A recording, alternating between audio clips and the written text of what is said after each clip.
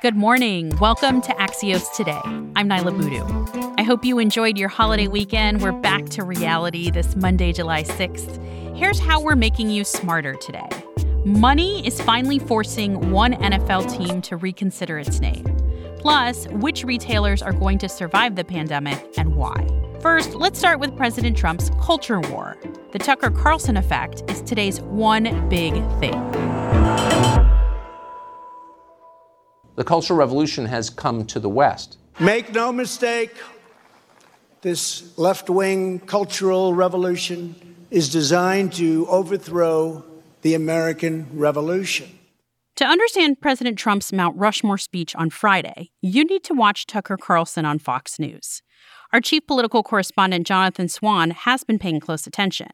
And here's what he's seeing between the lines. I've been watching monologues for the last 6 weeks, and they have been increasingly heated and urgent that there is this cultural revolution underway, that the protest movement of Black Lives Matter, it's not actually about racial justice. It's about something much larger and much more ominous. Here's the context about why this is happening. Polls have the president losing right now against Joe Biden. His campaign is fairly desperate, and they're searching around for a way to frame not only Joe Biden, but this election. And what they have settled upon is not something that they have found through polling or through focus groups or through anything scientific. It is Trump's gut instinct, which is informed to a large extent by the television he consumes. For weeks we've asked, who will stand up for this country? And the answer we're learning is Americans. Americans will. It's up to them. They think the American people are weak and soft and submissive. But no, the American people are strong and proud. And the frame that they're going for is Trump as this bulwark defender of American history, and that he is the only thing between that version of American life and pure anarchy. Did you hear that phrasing, especially the use of the word Americans? This kind of language is what people mean when they say President Trump is playing to his base. The problem for President Trump is that his base isn't enough people to win a general election. So I asked Jonathan about whether or not this us versus them culture war message resonates with swing and independent voters. When I talk to Republican strategists, people who want Trump to win, one of the things they say is that if you're that voter that you just described, you're not actually invested in this culture war. You're worried about putting food on the table and your job and, healthcare, and this culture war and whether people are tearing down Confederate statues. This is not something that's keeping you up at night necessarily. And it's not necessarily something that you would want to see as the central message of a presidential campaign. But it is Tucker Carlson's central message. The battlegrounds are President Trump pitting himself against the Black Lives Matter racial justice movement. It's really that simple. He is going to say that he is for law and order, that he is for defending the streets. The ugly reality of this election is that in some instances, it's going to look like a race war. The bottom line is this is going to be an ugly election, maybe the ugliest in modern history. Jonathan Swan is the chief political correspondent for Axios. We'll be back in 15 seconds with Mike Allen weighing in on how money may be what's finally driving social change within the NFL. Axios Insider is a sneak peek into the conversations we're having in our newsroom. Mike Allen is one of our co-founders. Hi, Mike. Happy Monday. Nyla, welcome back. We're here to talk about the Washington Redskins, Mike, and some possible changes ahead for this name. This conversation's been going on for a long time. Yeah, but it's changing fast. A source very close to these conversations tell me there is no question the Washington football team is expected to change its name before the first kickoff this fall. Now, that's supposed to be September 10th, but we'll see. What is the pressure point now? Why specifically do you think there's going to actually be a name change? It's money. So, Nyla, this is such a sign of how fast history is happening. Decades in a month, right? So Dan Snyder, the team owner, famously told USA Today, we'll never change the name. Well, Nyla, here's how never became ASAP.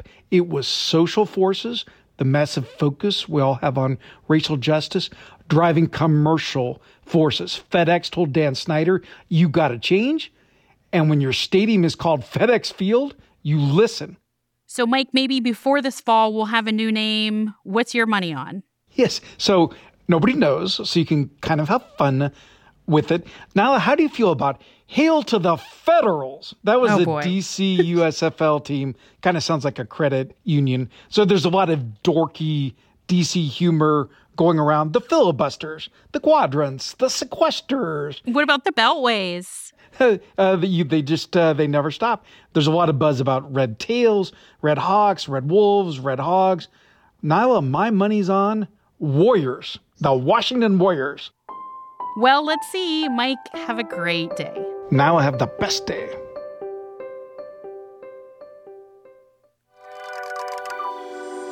You've heard of BOGO, but now there's a new term to know when you're shopping. It's called BOPIS, and it stands for Buy Online, Pick Up in Store. Jennifer Kingston is the managing editor of business at Axios. She says BOPIS isn't just a cute acronym.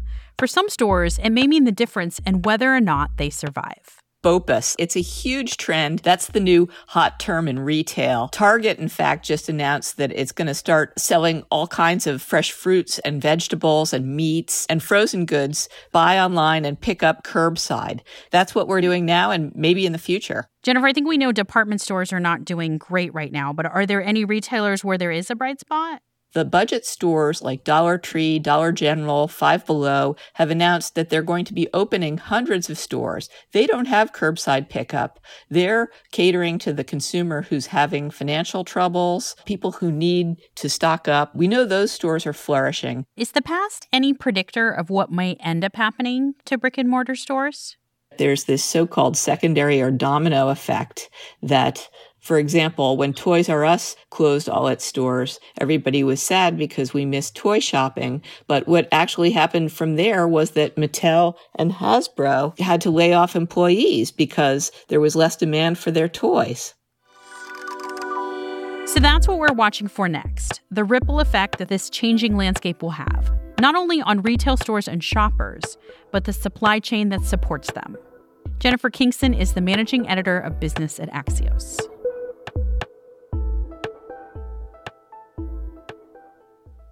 Before we leave you today, I hope you enjoyed your holiday. Every 4th of July weekend, there's a group of people who have an extra special reason to celebrate, our newest American citizens. Just to be an American is like close to paradise. Becoming a citizen during the pandemic is the latest to get the drive-through treatment, like this one in Albany, captured by CBS. Okay. You're going to raise your right hand. We're going to swear you in with the oath of allegiance. Now, socially distant drive-thrus are making it possible for immigration officials to say the words many have waited years to hear. Congratulations, you're an American citizen. Thank you so much. God bless America. Always. That does it for us today. You can reach our team at podcasts@axios.com or reach out to me on Twitter @NylaBoodoo. If you want more news before tomorrow, tune into our afternoon podcast recap. Thanks for listening, stay safe, and we'll see you back here tomorrow morning.